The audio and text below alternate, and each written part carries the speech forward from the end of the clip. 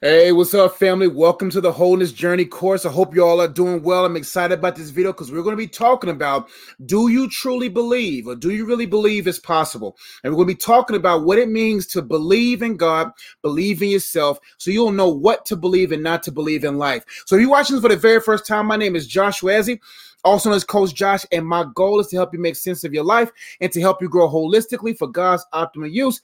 And after watching this video, like, man, I like that guy's vibe. Go ahead and subscribe because I would love to be your coach here online. But for those who's been rocking with me for a mighty long time or just a few moments ago, I just want to say thank you so much for trusting what God has entrusted to me. And like I always say, I pray it continuously be treasured to you. And this video is sponsored by, not sponsored by, but sparked by my latest book, The Wholeness Journal. This journal right here will help you on this wholeness journey as we go through this course, highlighting important truths when it comes to holding the important things of life.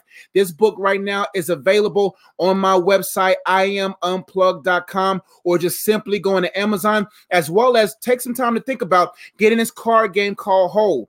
Whoever spell Hold first wins. It's a fun interactive card game to help you all process whether or not you're holding the things correctly now and how will you be better suited to hold the things in the future. But as everyone is coming in, let me know what city, state, all that good stuff, where you guys are watching from, and get your pens and pads ready. Also in the links, I think in the chat box to the left or right, there's links. Every link you need to have for this course is in the chat box right now on YouTube. If you watch this on Facebook, try to jump on YouTube so you can get those links. Links to the card game, links to the books, and links to the course, because I have a worksheet that goes with this course that will help you process the points that we're going to be discussing today. But let's get right into it. Today's main scripture, and we've been in this for a couple of weeks now, if not 3 or 4 weeks, is 1 John 4. And it says this: Beloved, do not believe every spirit, but test the spirits to see whether they are from God. And this verse right here is paramount, and it goes with this verse here. It says, count it all joy, my brothers, when you meet trials of various kinds, for you know that the testing of your faith produces patience, and let patience have its full effect, that you may know that the testing of faith produces patience, and let patience have its full effect, that you may be perfect or whole, complete, lacking in nothing.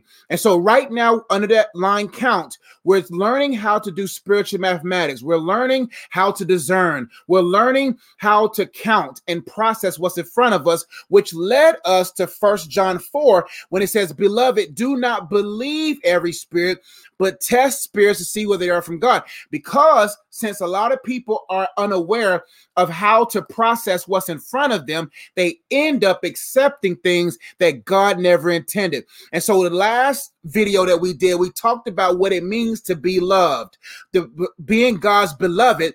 And now we're going to talk about how being God's beloved helps us believe correctly. So let's get right into our main thought question, and we're going to recap a little bit.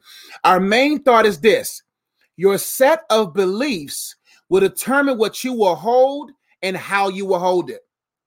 Your set of beliefs, your belief in God, your belief in self, your belief in what you're capable of, your belief in people, your belief in whatever it is in life will determine what you will hold and how you will hold it. Our main question is this: do you know him? Do you know you? Do you know people? And do you know principalities? Do you know him? Do you know you? Do you know people? And do you know principalities? And we'll make sense of that a little bit later. But let's recap. We talked about those that know where they belong is a reflect of them being God's beloved.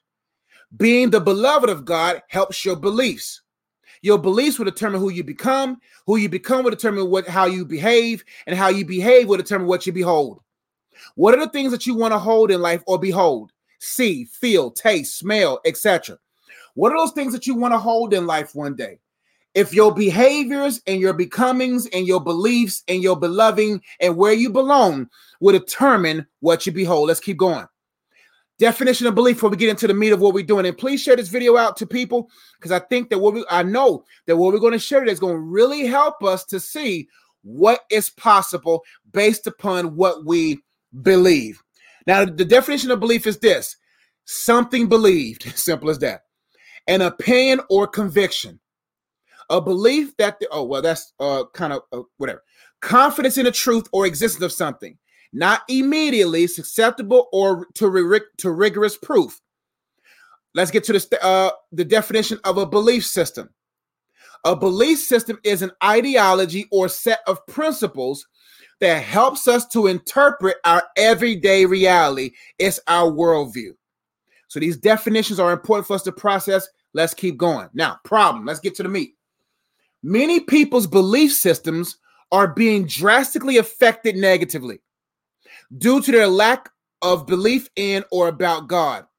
Many people's belief systems, how they believe, what they believe, are being drastically affected negatively due to their lack of belief in or about God. Their beliefs are being shaped more by culture, society, family, friends, media, and politics than it is by God and his word, causing many people to fall into demonic traps. Satan understands that most people don't have enough of belief in God to fully believe in themselves in God, to believe that they can do things for God. And when that belief structure is impacted negatively because it has been shaped by culture, society, etc., it then causes people to be susceptible to demonic traps. Most people are unable to differentiate between what's a counterfeit and a counterpart. And for those who've been rocking me for a long time knows the difference. But for those who are new, let me expound or explain. A counterfeit is anything that you try to force fit in your life. It was never meant to be sold over the counter of your life to you. A counterpart is a piece, a person, or place, or thing that plays a major part in your life that God sends. And we talked about how that it's important for us to be able to be still enough in life to be able to perceive what's introduced to our lives, right? But unfortunately, so many people belief in God or belief about God is not solid enough, causing them to affect their personal belief in themselves and in what they're capable of, causing the possibilities not to be possible, right? So many people's belief systems are being drastically, we talk about drastically affected because now we have a false form of belief in God. Many people believe more in a graven image of God than they are in the real God, the genuine God, right? And what that does is it causes people to be not to be aware or cognizant of the many ways demons come in to trap us. Many people's belief systems are being drastically affected negatively due to their lack of belief in or about God. Their beliefs are being shaped, keyword shaped, and we're going to talk about the word shape in a minute.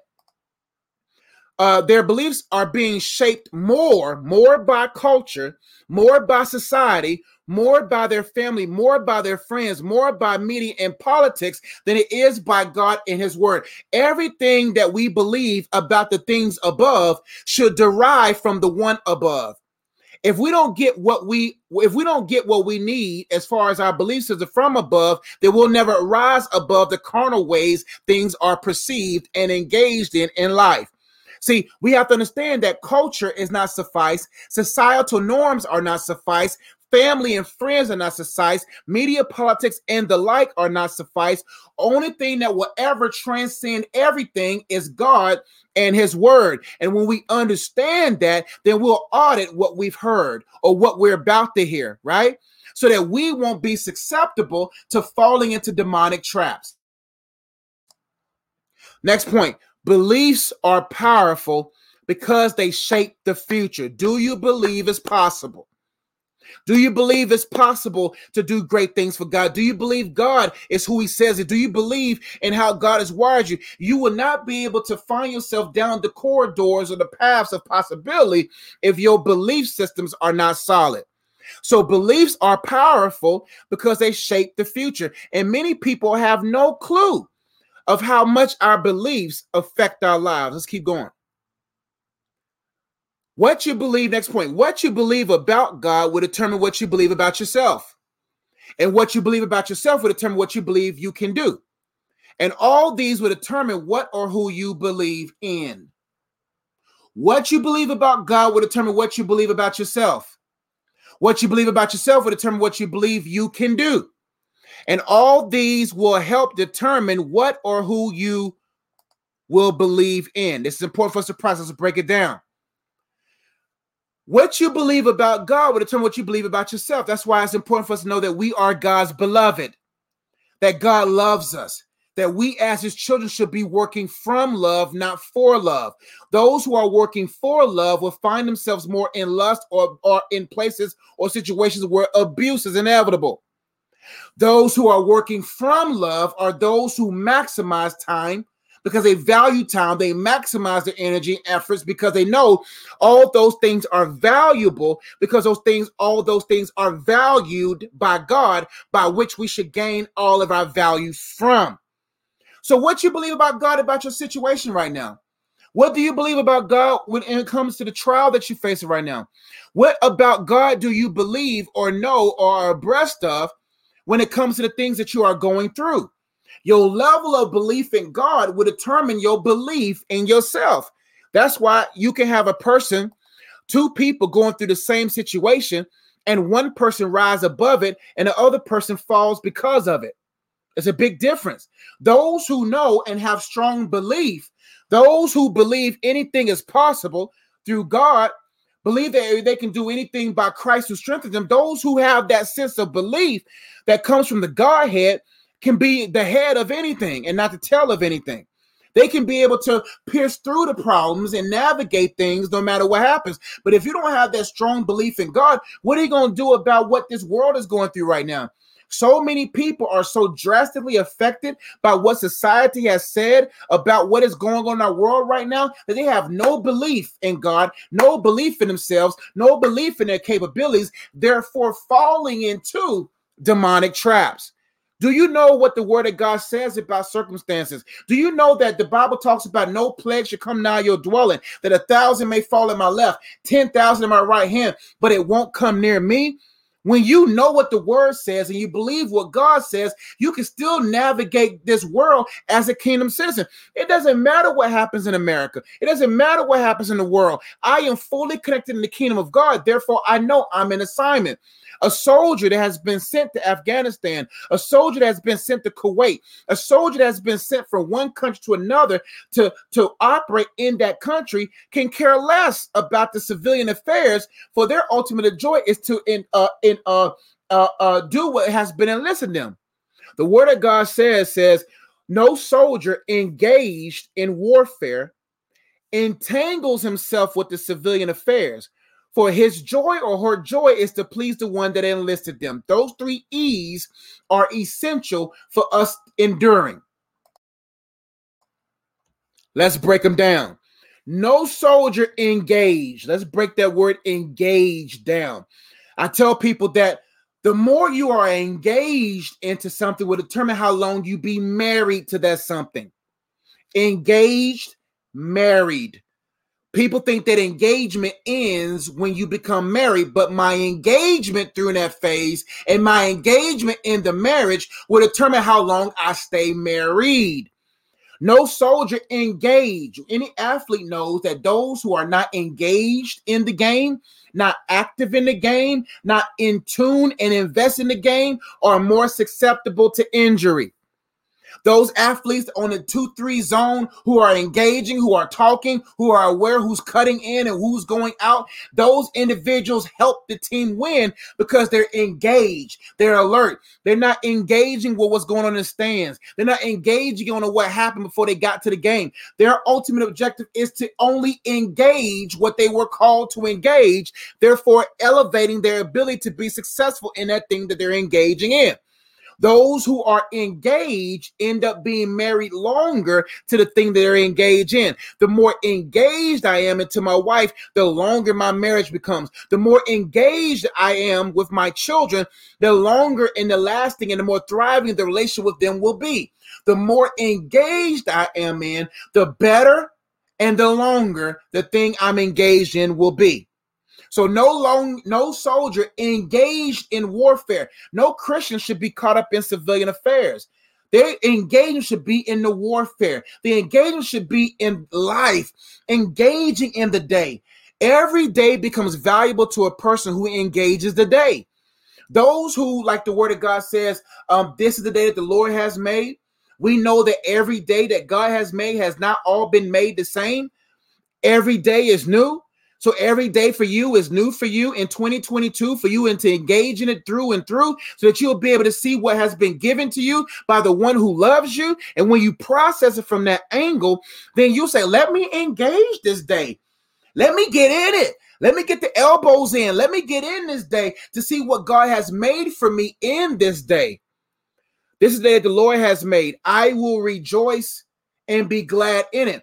I have to enter every day rejoicing, knowing that it's a day made for me. All of his trials, all of his conflict, all of his treasures, all of his joys were made for me, particularly for me, so that it will be used for my good to help turn whatever happened in the past around for my good. How can things be turned around for your good if you're not engaging the good of the day?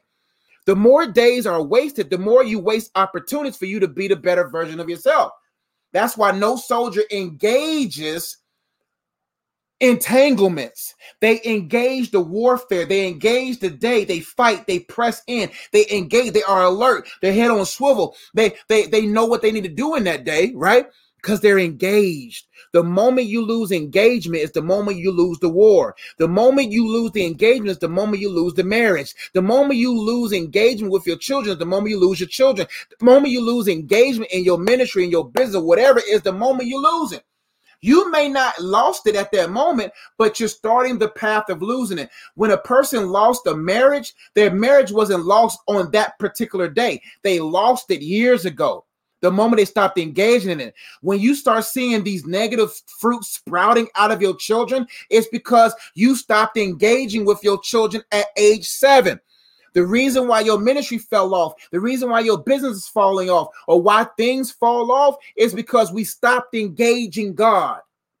No soldier engaged in warfare entangles him or herself in the civilian affairs, meaning I don't get entangled with what's going on in this world. I don't get entangled in what they believe and what's going on. I don't get entangled with that, because that affects my time, that affects my energy, that affects my mood. It affects a lot of things. The reason why I don't get entangled, because I know who enlisted me. I know that I've been enlisted into the loving fellowship of the Father, that I've been enlisted in the sacrifice of the Son, that I've been enlisted into the empowerment and in the guidance of his Spirit, which keeps me engaged, which keeps me married longer to whatever it is that I'm engaged in. That's why it's important to know what you believe about God, because it will determine what you believe about yourself. And then you'll be like, you know what? It is possible to take this land. Think about the 12 spies that were sent out to scout the land of Canaan. 10 came back with a negative report. 2 came back with a positive report. 10 came back saying that we are grasshoppers in the eyes of these giants. 2 came back and said these giants are grasshoppers in our eyes. How do you see the grasshoppers? No. How do you see the giants? How do you see the giants in your life? Do you see them as grasshoppers, or do you see yourself as grasshoppers to the giant? Whatever you're facing right now is a giant. Whatever you're facing right now will be and can be used against you. But all giants fall. David was probably only 6 foot something, 5'11", 5'10". He was a boy, teenager. That giant was 9 foot something tall. In his eyes, he was like, man, I am Spud Webb to this Shaquille O'Neal. But just because he was small in frame, the frame of mind that he was in was bigger than the giant he was facing. Therefore, he knew this giant would fall because he had practice. He done killed the lion. He done killed the bear. He done protected the sheep. So he was already conditioned for the calling. And most people, the reason why they're not conditioned for the calling, because they don't know what covenant they're in. When I know I'm in a covenant with God, I can call all giants to fall. Why? Because David saw that the giant Goliath wasn't circumcised. He saw, I don't know if Goliath had any pants on, but he saw Goliath hanging and saw Goliath wasn't circumcised. And he says, this uncircumcised Philistine, I may be small, but I am in covenant with a big God. Therefore, I don't run away. So what you believe about God will determine what you believe about yourself. It will determine what you're capable of, what you believe. And it will determine what you believe about yourself. Oh, and what you believe about yourself will determine what you believe you can do. What do you believe you can do? Do you believe you can do this marriage? Do you believe through the help of the Holy Ghost, through the strength of his spirit, that you can endure it? What do you believe that you're capable of? I don't want to last too long on these points, so let's keep going. What you believe about God will determine what you believe about yourself. And what you believe about yourself will determine what you believe you can do. And all these things will help determine what or who you believe in. This will keep you from falling into demonic traps. This will keep you from falling into relationships unnecessarily, selling into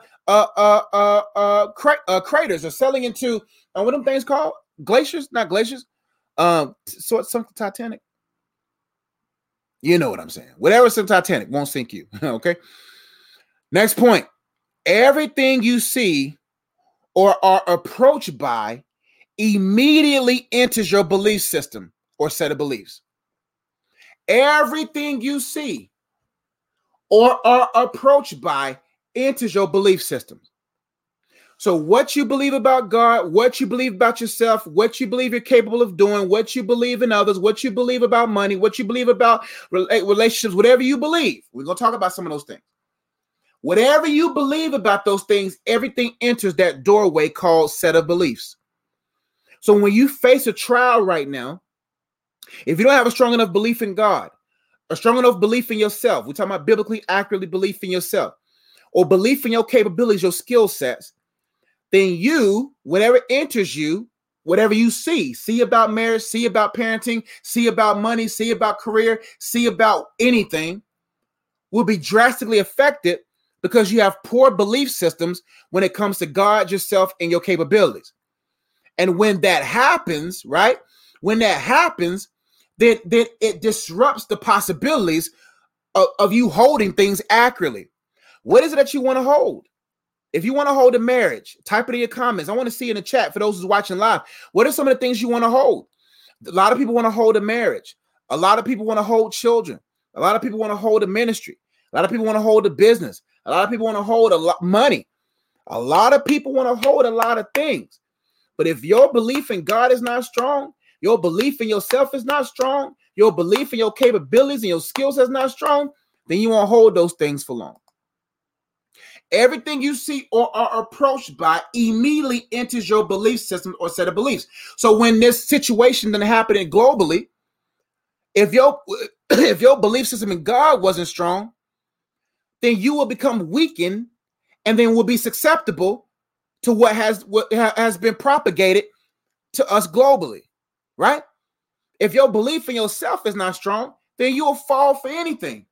That's why everything you see or are approached by immediately enters your beliefs. And Jessica J says, marriage, children, carrying the presence of God. Wow, that peace and joy. Those are strong things to carry.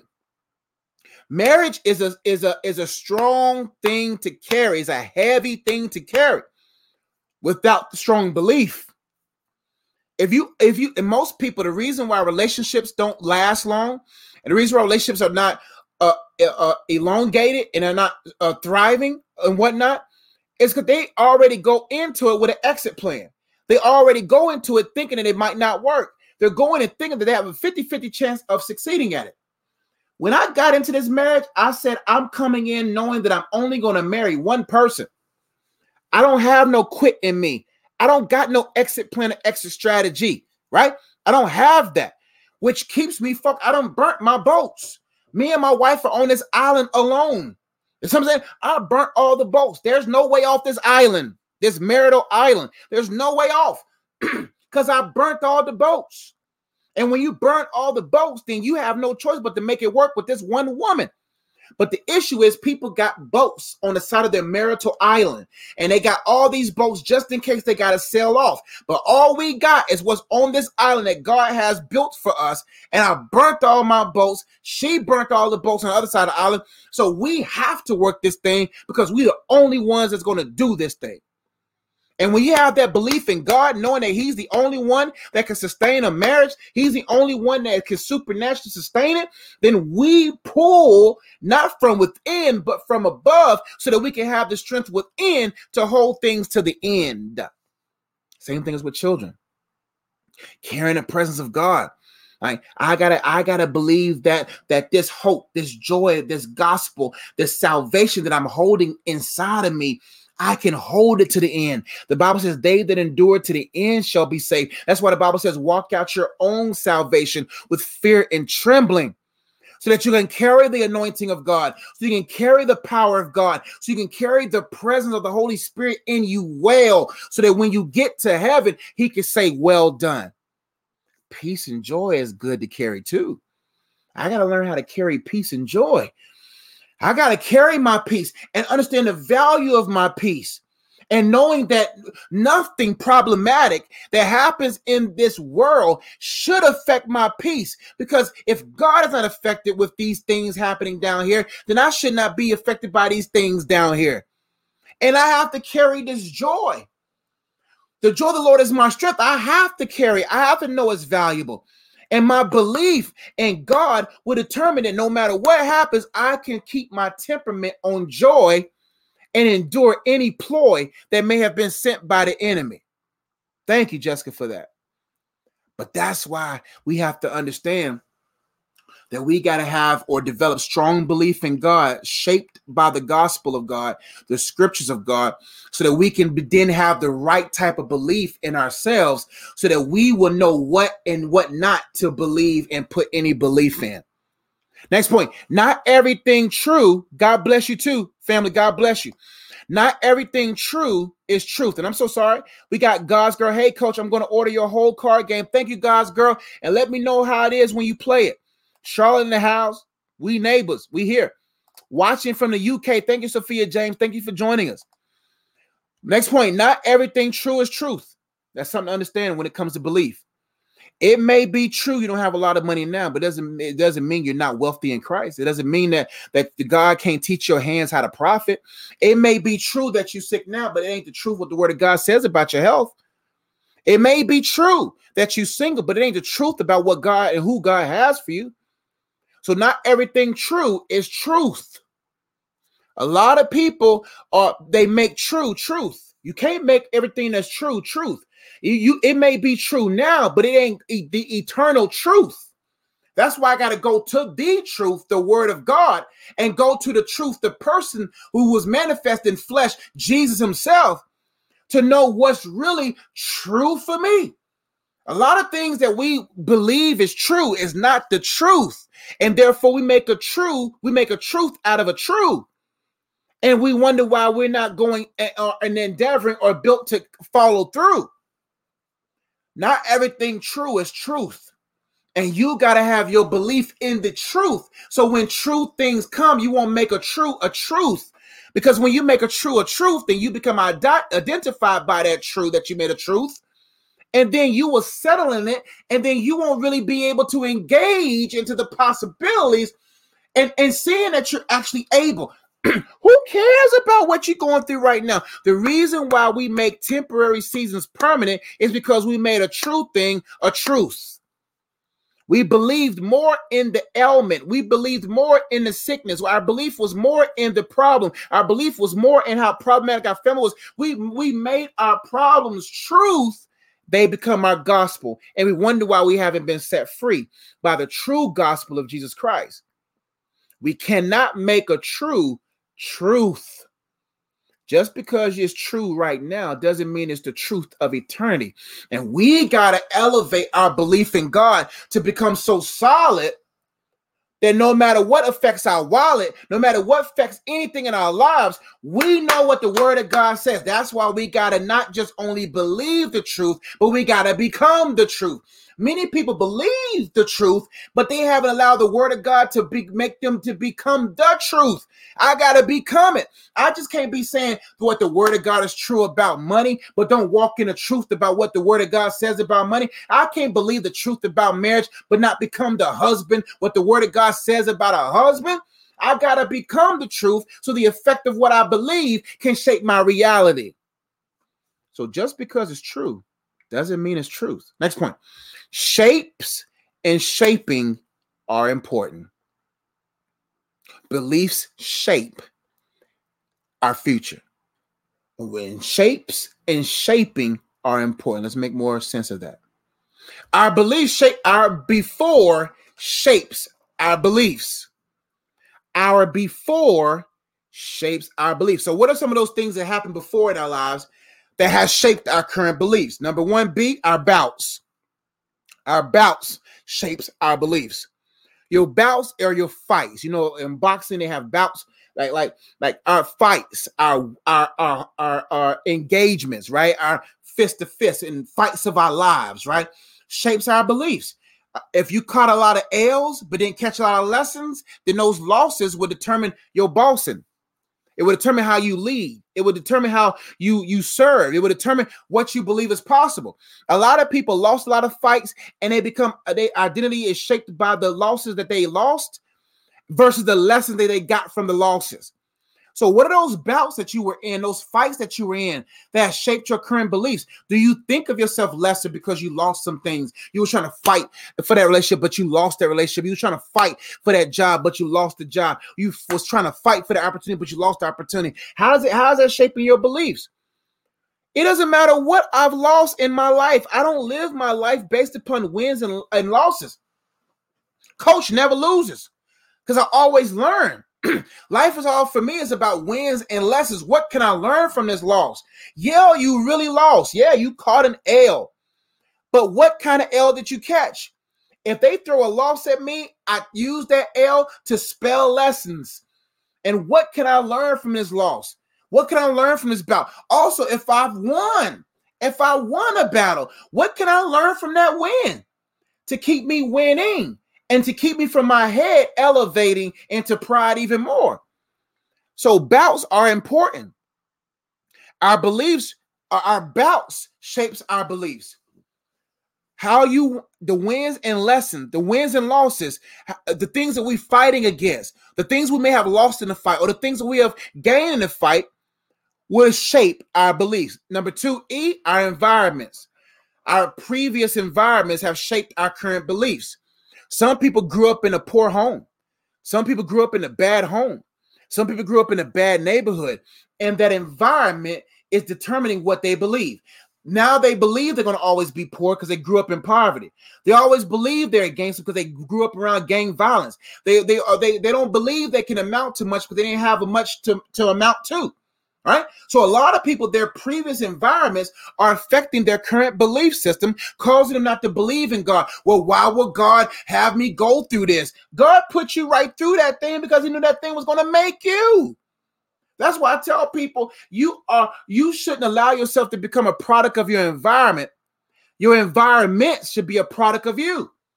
So I'm not going to sit there and taint and contaminate my current environments because I may have grew up in a bad environment or went through a bad environment at some point. No, I allow those environments to shape me into a positive belief, knowing that God will utilize every environment I was in through observation and possibly through experience to shape the accurate belief systems that will cause me to believe accurately and not to believe all spirits and not to just fall for every propaganda and agenda and not to fall for every sweet nothings, right? Empty phrases.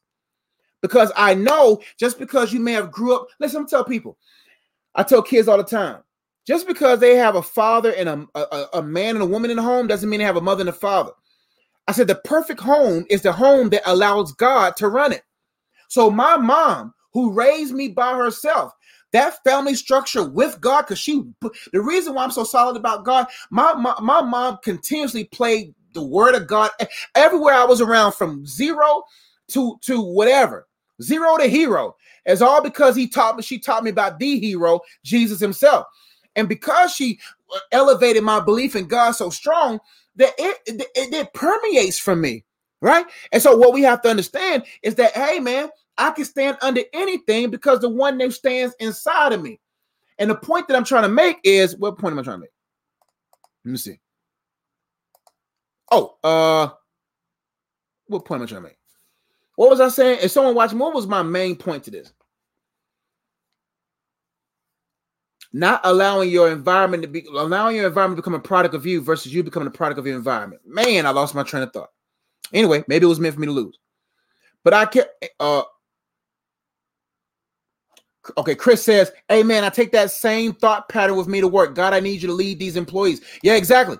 That's important. So the thing about environments is that I'm going to make sure that every environment becomes a product of me and not allowing any environment previously to affect the environment I'm currently in. Let's keep going. And whatever train of thought that I had, it'll come back around in this video or another one. Another before that shapes our current beliefs is our family. Our family oftentimes affects and shapes our beliefs. Your family that you was born in and a family that you brought in as far as other people. And families, a lot of people's ideals about life has been so shaped by their families and what they believe that their family and God is not ever found. Even Jesus was like, when he was, one of his disciples came to him and said, man, hey, yo, Jesus, your mom and brother trying to talk to you. And Jesus was like, who's my mother? Who's my brother? At that time, the text was revealing that there was some tension between Jesus and his family. His family was thinking that Jesus was doing the most, doing too much, right? What the issue was what Jesus was saying was, he says, if you're not with me in the will of God for me, in the will of my Father for me, if you're not about what this Godhead is doing, then you can go ahead. If you ain't with the Godhead, you can go ahead. Because my real family and my real mother, my real brother are those who are in purpose with me, what the Godhead wants me to do. And so you can't allow family to be God to you, causing you to ignore what God has for you to do. Another before that shapes our belief is other people's opinions or opinions. Personal opinions, opinions from people, opinions from programming, right? Who cares about those opinions? The issue is a lot of our belief system right now has been drastically affected by somebody's opinions. What were those people's opinions? What are your opinions about yourself? And how are they shaping your current belief? Another before that is shaping our beliefs now is relationships and religion. Our relationships, whether it's friendships, relationships, are shaping a lot of our belief system. Right now, most people don't believe in love no more because they fell and got hurt in lust. Why do you have a poor belief in love when you never engaged in love? What you had wasn't love. It was lust. Never allow a prior lust to affect the right kind of love. That's right. Jessica says, yes, we should love our family, but not be in bondage to their will for our lives. That's right. God's girl says, yes, I see the results. Diana did an awesome job raising you. Glory to God. She sure did. My mom did an amazing job. You change your environment. God breathing, running the home. That is right. Neo Mo says, this is good talk, Josh. I appreciate it. God gets the glory. You're welcome, family. But it's important for us to know that, hey, just because a person has an opinion, I got to filter that opinion through God's opinion of me. Do you know enough of God's opinion for you to know whose opinion should be trashed or treasured? A lot of people's current beliefs are affected by other people's opinions and their personal opinions because their belief in God is not strong. Oh, we're in relationships and religion. Yeah, relationships. A lot of people's previous relationships have them affected. It's affecting the way they see love now. Listen, man, all exes can help you learn how to manage your nexus. You see what I'm saying? And when we talk about nexus as far as people, like you got a bunch of wives ahead of you, a bunch of husbands ahead of you, it's about, hey, man, what can I learn from this relationship? And just because you may have been the cause of the failed relationship doesn't mean you can't change and do better in future relationships. Also, religion. A lot of us were brought up in bad churches. A lot of us was brought up in bad homes, as far as church homes. And the religiosities of those former churches or Christians is affecting the Christ. Listen, you don't measure a faith by the ones who follow the faith. You measure a faith by the one who designed the faith. Christians ain't got nothing to do with Christ. The church, a bad church don't have nothing to do with Christ. Bad churches, bad Christians, they ain't got nothing to do about how good Jesus is. You don't got nothing to do with it. So a lot of people's belief in God is shaped by the failures of religiosity in our society. That ain't got nothing to do with God. That's why a bunch of people are going to bust hell wide open, because they're going to be like, because of your Christians, because of your church, I decided to live this lifestyle. Because of your Christians and because of your church, I did X, Y, Z. And God says, what does X, Y, Z got to do with A, B, and C? What does X, Y, and Z got to do with A, B, and C? I'm the Alpha. I'm the before. I am the Christ. It doesn't matter what happened with your ex or what the Y was or how you got zilch out of that thing that you was in. It ain't got nothing to do with me. And that's what God is saying.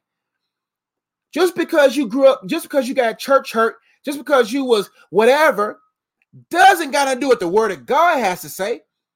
Right? Last but not least, another before that affects our current belief are our experiences. We have gone through some bad experiences and it's affecting our current beliefs. Let's keep going. Now, set of beliefs, what you believe about these things. Here are some set of beliefs that you have within your belief system. And there's plenty more things. There's like over 100 things or so. But here's some things that I had, because I created this whole lesson to this morning. So, and I had an hour and a half coaching session before that. So I wasn't able to come up with all of the set of beliefs, the things that are inside of our set of beliefs, right? But here are some things. Number one, God. How you believe God, or what you believe about God, what you believe about yourself. What do you believe about love? What do you believe about relationships, family, marriage, friendship, etc.? What do you believe about circumstances and problems? What do you believe about money? What do you believe about creativity? What do you believe about people and humanity? What do you believe about success? What do you believe about forgiveness? What do you believe about these things and more? There's a lot more. These are your belief systems. What you actually believe about God, yourself, love, and the rest will determine how you, or if you will ever become your best, right? These are things you got to think about. And throughout this course, we'll be highlighting a lot of these different things. But for time, so let's keep going. Now, belief in God. Everyone knows what Proverbs 1:7 says. In another scripture, I think some 9 and 10, something like that. It says, the word of God says, the fear of God is the beginning of all wisdom. So we're talking about belief in God, belief in self, and belief in what you're capable of doing or what you believe outside of yourself. These three sentences are very paramount. The fear of God is not meaning that I'm scared of God. This is for those who may be new to this. The fear of God doesn't mean that, oh, God may strike me down or I'm afraid of God. No, the fear of God is my level of reverence of God. The omnipresence of God is probably one of the greatest attributes of himself. Because many people think that God's omnipresence means that God is present to only tally my sins, to only tally what I've done wrong. No, God's omnipresence is his ability, not only his omnipresence inside of you through his spirit, but his omnipresence in the governing spirit of his spirit, how he governs society, right? And how he governs things, right? His omnipresence is there to hold me, to help me, and to tell me to watch out for what may try to hinder me, right?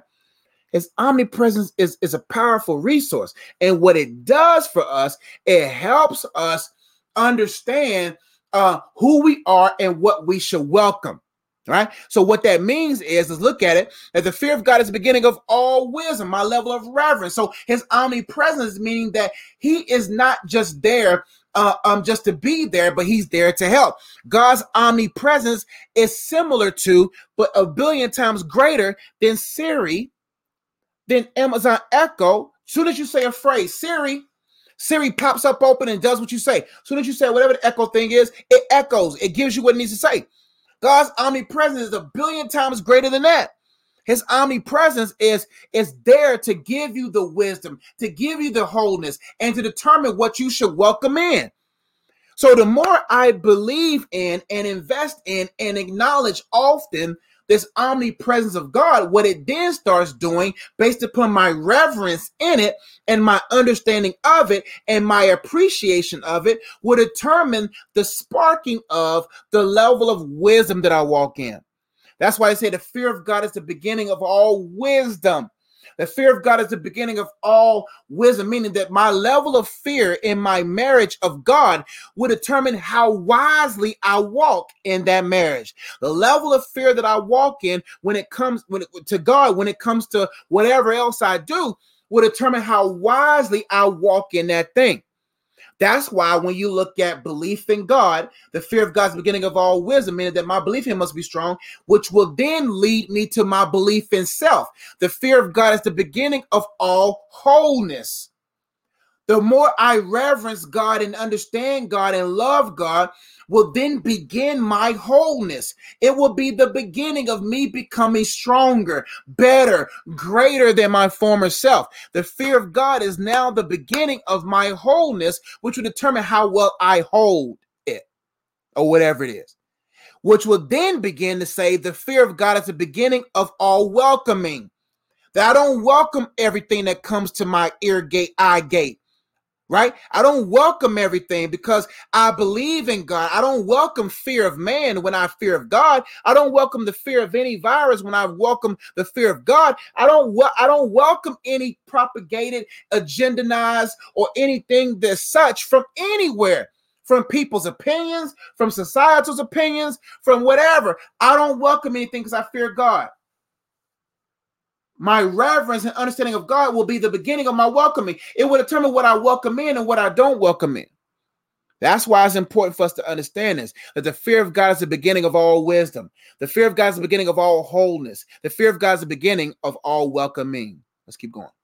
Now, how do we shape our beliefs? Here we go. Here's what we should need to get to and settle in for the next 15 minutes or so. How to shape your beliefs so you don't believe everything seen or sent to you. How to shape your beliefs so you don't believe everything seen on TV, seen on social media, seen everywhere, or people or things sent to you. Contracts, opportunities, relationships, etc. Number one, you must screen what you believe now. You must screen what you believe now and compare them to Scripture. Everything that you believe about God, whatever it is, I want you to write down everything that you have a belief system in. And I gave you 10 or 12 things, right?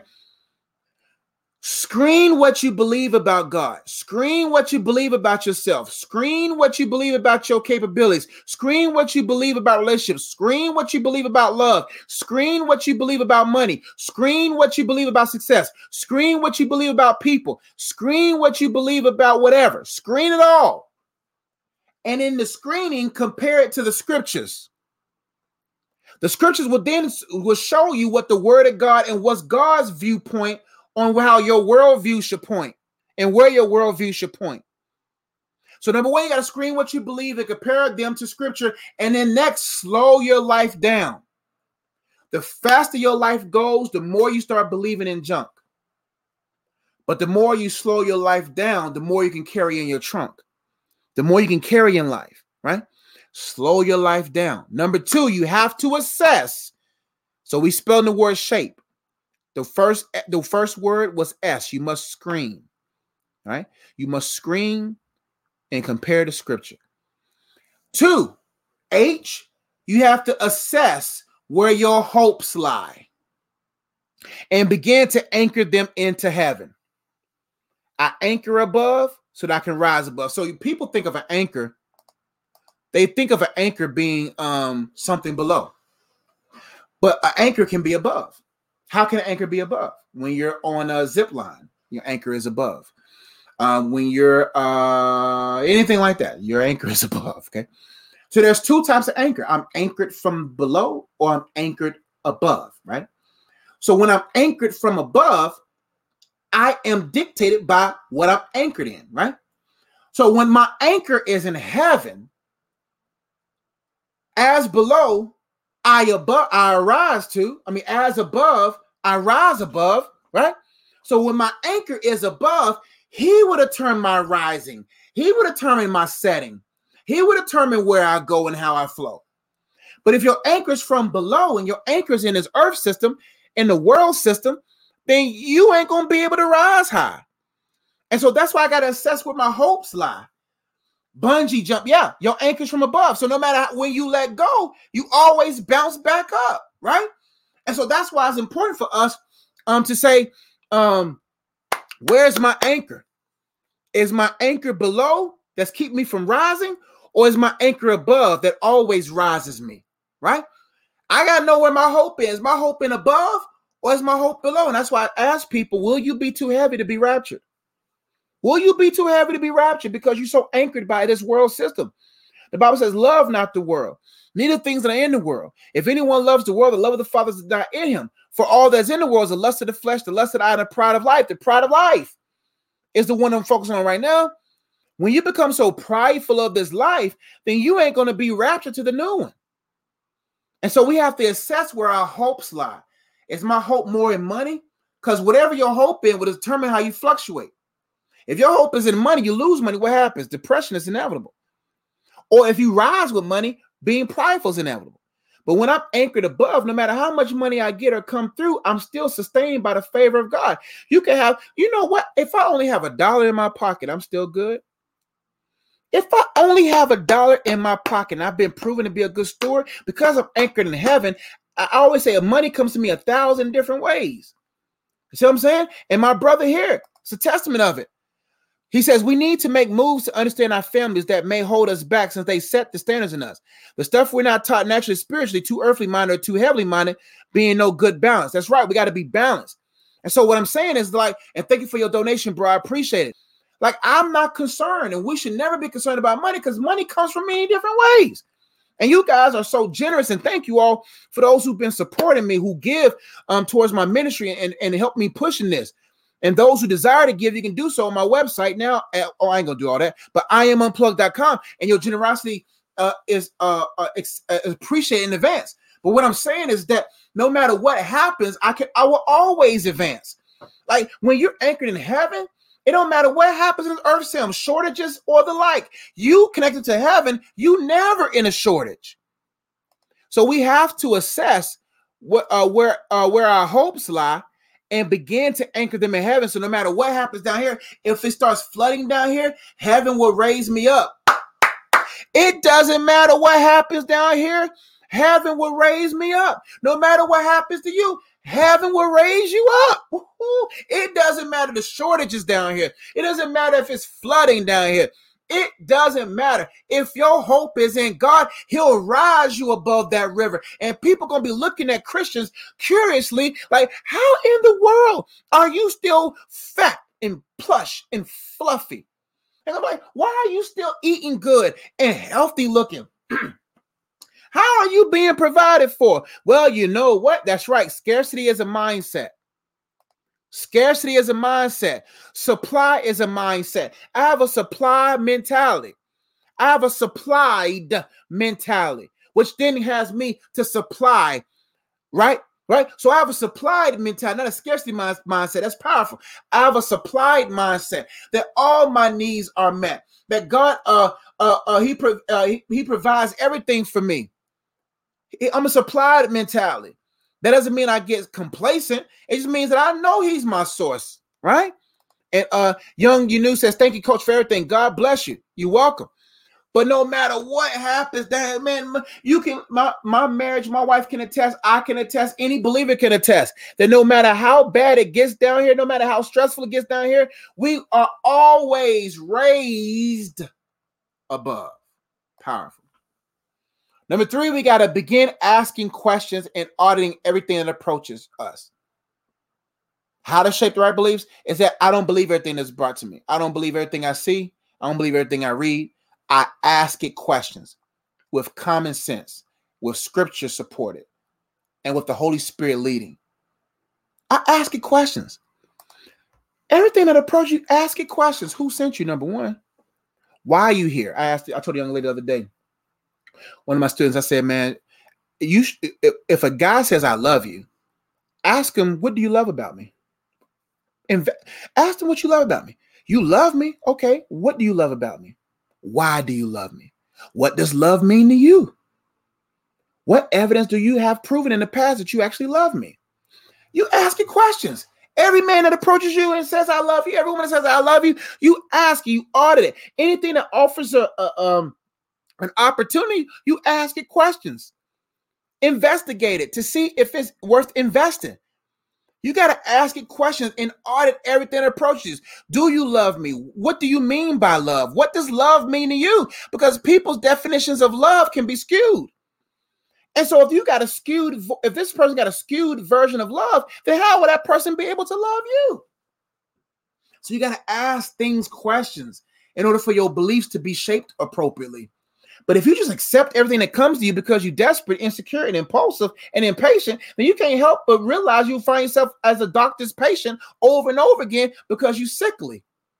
That's why the Bible says hope deferred makes the heart sick. The devil always moves goalposts. The enemy demons always move goalposts. What that means is if your hope is in money, he'll move the goalposts further. That's why you find a bunch of people sad and depressed, but they're millionaires and billionaires, because you know what happens when you pull your yacht up and you look to your left and you see a smaller yacht, you get prideful. But then what happens when you look to the right and you see a bigger yacht? Now you all depressed, but all of y'all are billionaires. So money don't make you happy. It may bring happy moments, but it don't make you happy in your soul. So what happens when your soul is desperate? What happens when your soul is not held? You start trying to identify yourself with certain things and then find those things to be proven that they can't even hold you. So you have to say, hey, man, I'm going to ask you questions. I'm going to audit it to see if I should buy it and supply it. And all objectives, agendas, everything brought to you, got to ask it thorough questions with a scriptural lens, from a biblical standpoint, from a biblical worldview. Begin asking questions and auditing everything that approaches you. Everything. Who sent you? Why are you here? What do you have to offer in comparison to what my purpose is? And so when you're ignorant of your purposes and you're ignorant of what God has for you, you'll accept anything. Number 4. So we talked about S. S means you have to screen what you believe and compare to scripture. H, you got to assess where your hopes lie and begin to anchor them in heaven. Number 3, A, begin asking questions and auditing everything that approaches you. And now 4, P, you got to practice acknowledging God more and pour more into you. How you can start shaping the right belief system to believe in anything's possible that God has for you. You got to practice acknowledging God more. Now, what does that mean? In order for my belief system to be shaped, because when you engage something new, your belief system may not be solid enough for that thing. So if you're new to a thing, like for me, one day I'm going to become a parent. It's going to be apparently that I'm a parent, right?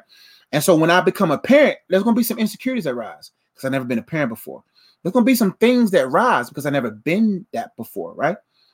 But what I know is the more I practice acknowledging God, what do you think about this? God, help me with this. Recognizing God's presence, acknowledging him more, it starts shaping my beliefs in real time.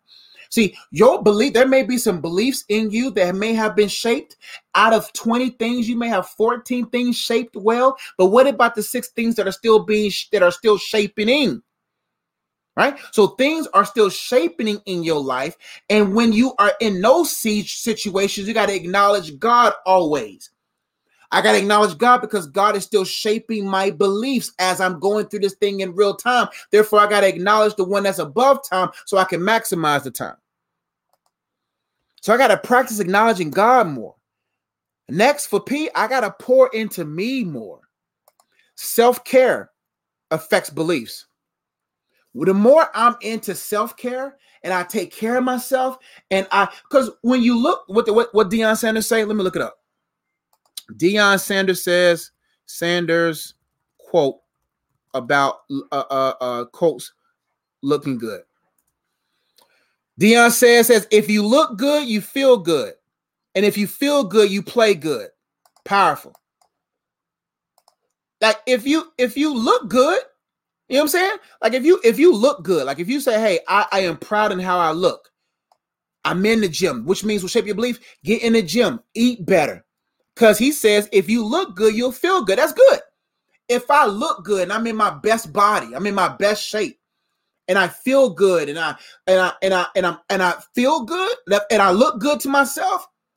Like, even though I may not like everything about myself, but I still look good to myself because I see the future. I see my future self, even though I'm looking at my current self and I'm in the gym and I'm working out, I'm eating better. If I look good, what else? I feel good.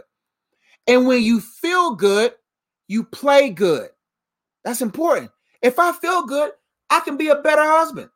When it's time to play in marriage and play in ministry, whatever it is to play, to actually engage, I feel good because I look good. Therefore, I play good. So you got to pour into you more. Take care of yourself in order to help shape your beliefs. Because when you look good and you feel good, you have in a greater sense of frequency, of energy and vibrancy, that when you engage things, you have stronger confidence, right? And that best place to engage and pour more into you is in the presence of God. Be poured into, and then also you pour into you. And that's important. Number 5, we got a long one. Number 5, you got to eradicate all sinful habits. You got to extinguish all unnecessary emotions. You got to guard all entryways. You got to establish standards and boundaries. And you got to enjoy God and have empathy. All this came this morning. So, it's fresh. Rhema, right? So number 1, you got to eradicate all sinful habits if you want to shape your new beliefs, because some of our belief systems right now are shaped in iniquity, are shaped in sin. And sin, you can't win with sin. So you have to eradicate all sinful habits and be like, all right, God, show me the sins, the capital S's and little s. That's what I mean by that. The sins I am aware of and the sins I may not be aware of, or the sins that I'm setting myself up to fall into. And I got to eradicate those practices. Those who practice sin, those are the ones that don't win. We're going to make mistakes, right? We're going to find ourselves in error. But if we make a practice of them, then we are saying to God's principles and the power of his word is not able to save me. And therefore, I love my sin more than I love the ability through Christ for me to win. So I have to eradicate all sinful habits if I want to be successful. If I want to walk into what's possible for me, if I want to be in that realm, I got to eradicate all sinful habits. Next, I got to extinguish all unnecessary emotions. You can't control when emotions rise, but you can control if you get on that emotional ride. Man, that's powerful. You may not be able to control when emotions arise. The Bible says be angry, but what? Sin not. You may not be able to control all emotions when they arise, but you don't have to get on that emotional roller coaster. Most people are riding these emotional roller coasters when, you see that emotion rise, but you don't have to get on that ride. So I have to extinguish all unnecessary emotional risings, right? Because I know that nothing catches God off a surprise. Therefore, if it doesn't catch God by surprise, I'm not going to let unnecessary emotions arise, right? So I have to extinguish that. The Bible says it's okay to be angry, but don't fluster that flame of anger that you turn into sin. It's okay to be sad, but don't invest in engage that emotion that it leads to depression. All emotions have a negative byproduct if overly invested in. Understand that. All emotions, even good positive ones, if overly invested in, will end up destroying you. Next, you got to guard all entryways. Right? That's right, son. You can't win with sin. You can't win with it. You can't. You have to, my wife just got home, so I got to hurry up. Guard all entryways. What is coming through your eyes? What is coming through your ears? What's coming through your mouth? What's coming through your nose? What's coming through your touch? I got to guard all entryways and be like, what am I allowing to always enter me? Propagandas, agendas, people's opinions, ideals, ideologies, worldviews, concepts, religions, food, circumstance, whatever it is. What am I allowing into my entryways? And I have to learn how to guard them so I can shape my beliefs. Next, I got to start establishing standards and boundaries. Maybe I'll do another video on these E's, because these are very dense points, heavy points that may require some elaboration. But I have to establish standards and boundaries in order for my beliefs to be shaped the way the Lord wants them to be shaped, for me to enter into my possibility, into my full potential. I got to establish standards. Say, no, this is what I do and this is what I don't do. I have to establish boundaries. You can only go but this far. Jessica Reed says, I personally become overwhelmed by social media for that reason. Take a lot of breaks from it. You have to. You got to break away so you don't break apart. All right. So next point, I also got to enjoy God and have empathy. I got to enjoy God more. I just got to enjoy him more. Because the more you are around a mentor, the more you are around someone that you glean from, you become more like them. You end up becoming more like your teacher. Who's teaching you the most? That's who you're going to become. So how can we shape our beliefs so that we can, how do we shape our beliefs so that we don't believe everything seen or sent to us? We have to screen what we believe and compare them to scripture and slow our lives down. Number 2, we have to assess where our hopes lie and begin to anchor them in heaven. Next, we have to begin asking questions and auditing everything that approaches us. We have to practice acknowledging God and pour more into us. We have to eradicate all sinful habits, extinguish all unnecessary emotions, guard all entryways, establish standards and boundaries, and enjoy God and have empathy. Empathy has a way of shaping our belief because now we begin to see God. We begin to see people through the lens of God. I pray you guys was blessed by this message. Oh, okay. This book is available now on Amazon. The Wholeness Journal. Just type in Joshua Ezzy. My name is right here, and you'll be able to get that book that I believe will be a benefit to you. I pray this message was a blessing to you. Hope y'all got something powerful out of it. And I play. Jessica says, "Can you clarify? Even over investing in good emotions can be a bad thing?" Great question. I'm glad I saw it, Jessica. So this is what I mean by that. So happiness is a positive emotion. The feelings that come from success is a positive emotion, right? Let's talk about happiness. If I overly invest in a state of being happy, I now idolize a thing that made me happy. So if I I have to keep myself balanced, because if I keep investing in what makes me happy, then I think that that's the sole source of my happiness. And then I start overly investing in that thing that makes me happy. And when that thing proves not to be the sole source of my happiness, then I find myself in straight depression. It becomes a bad thing because it ain't the main thing. So when you having a great moment, or people only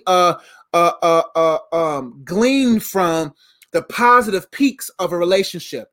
And when you have a false expectation of the positive peaks of a relationship, then what happens when you're in the valleys of the relationship? And then you start being impatient. You'll be like, well, when are we going to get back up here? When are we going to go through this? You were so caught up and focused on the relational peaks that you're not used to the relational valleys. People who are only invested in the idea of the relational peaks will not be able to handle the relational valleys. That's with anything. Society always paints the pictures of the positive peaks, but never talks about the tough valleys. And so most time people focus on the positive peaks, and then when life brings them through valleys, or when God brings them through various trials, they start getting into sadness, they start getting into doubt, they start getting into questioning God, they get into walking away from God, they start creating graven images of their own God, they start worshiping that God, and they start going up mountain peaks that God never wanted to go up to, because what if Moses went up the wrong peak? He wouldn't have got the 10 commandments. Most of us are climbing graven image design peaks to try to hear from God. And we're hearing from our idols and doctrines of devils. And we wonder why we never find ourselves succeeding. So the issue is when you get so caught up on trusting in relational peaks, financial peaks, high points of a thing, and you're not able to understand the valleys of that thing, then you will never go up the next mountain. Because if all you know is the peak of one mountain and you don't know what it means to go down that mountain and go through the valleys in the seasons of the ups and downs of life, then how will you be able to have the strength to climb the next one? One thing about life, you're not going to be helicoptered to tops of peaks. Life is not going to helicopter you to the top of a mountain. You have to climb it. So I hope they helped, Jessica. Please let me know if it did. So I love you all. Y'all be blessed. Make sure you go to my website right now for books, card games, resources. If you need one-on-one coaching, if you want to talk to me about your relationship, your spiritual development, your singleness, finding your purpose, branding, marketing, business, ministry, etc., go to my website right now, iamunplug.com, and let me know what your budget is. Book a session. Let me know your budget per hour or based upon how many hours, and then we'll make something work, Lord willing. Also, check out my latest book that sparked this course, The Wholeness Journal. Are you whole enough to hold the important things of life? Also, check out the card game Whole. The first one who spell whole wins. The fun interactive card game to help you guys in relationships and parenting and friendships to understand what it means to hold. If you're single right now, you want to learn the purpose of your singleness, this book right here will be a great resource to help you maximize your singleness. This book, Dating Prep, is a great book to help you date God, date yourself, and become dateable so you can date the love of your life forever. It's a lot of great questions in this book. Also got a card game to go with that book that you can sold separately, of course. The questions will either help you end the wrong relationship or extend the right relationship. If you're struggling with soul ties, or strongholds, this book, The Purpose of Freedom, is a great book. How to Untie Soul Ties and Uproot Strongholds. Great book right there. That bird right there has been set free, but the bird rather stays in a cage because it doesn't have the strength to fly in freedom. If you're struggling with discernment, whether or not this man is the right man, the woman is the right woman, this is the right job, this is the right place to be, whatever, right friend, right counsel, whatever. Whether that's a counterfeit counsel, a counterpart counsel, whatever it is, this book, Counterfeit or Counterpart, will be a great book to help you process and how to discern the will of God for your life. My wife and I also have our first children's book. As he says, As for the Students I Serve, great book for young kids, third grade and up, fourth grade, even to high school students, to help them discover their art form and to serve their community with it. Also, if you're struggling with spiritual warfare, this book, World War Me, is a great book to help you win the war within so that you can know what it's like to know what it means to put on the whole armor of God and to withstand in the evil day. We also got t-shirts on our website and ways for you to give and support what I do. If you were blessed by this and you feel in your spirit to give towards this, you can give to support us, my wife and I, as we do ministry, as well as our mentoring programs. You can find more about what I do, my wife and I do, at IamUnplugged.com if you feel led to give. So thank you all for watching. Let me see what I got. Yvette Kelly says, great conversation. Sonia Cooper says, please do another video on the E's. I will. Think I might do a part 2 next week, Lord willing, on that. You're so welcome, Jessica. Can you date in high school? Great question. It's not wise to, because the only time you're ever going to realize it is right to date after you had dated these two people.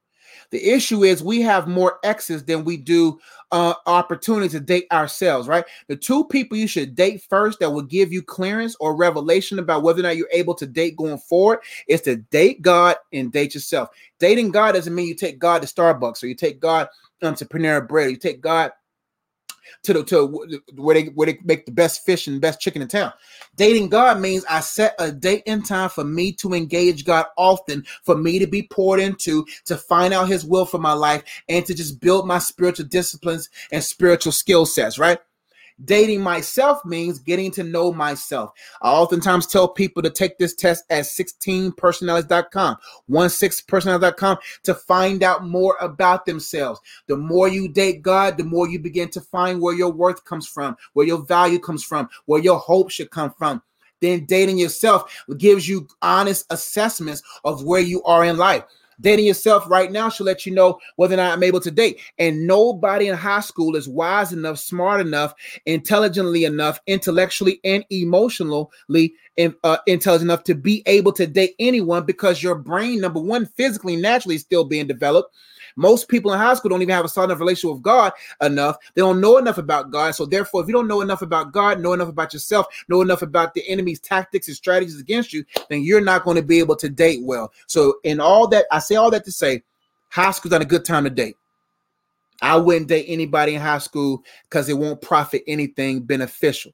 That's my advice there. Love you all. Hope y'all was blessed by this. I'll see y'all next week, Lord willing, and I'll be doing lives throughout the week. But as far as this course here, I'll see you guys next Saturday, Lord willing. I love you all. Y'all be blessed. I'll see y'all next time, and peace.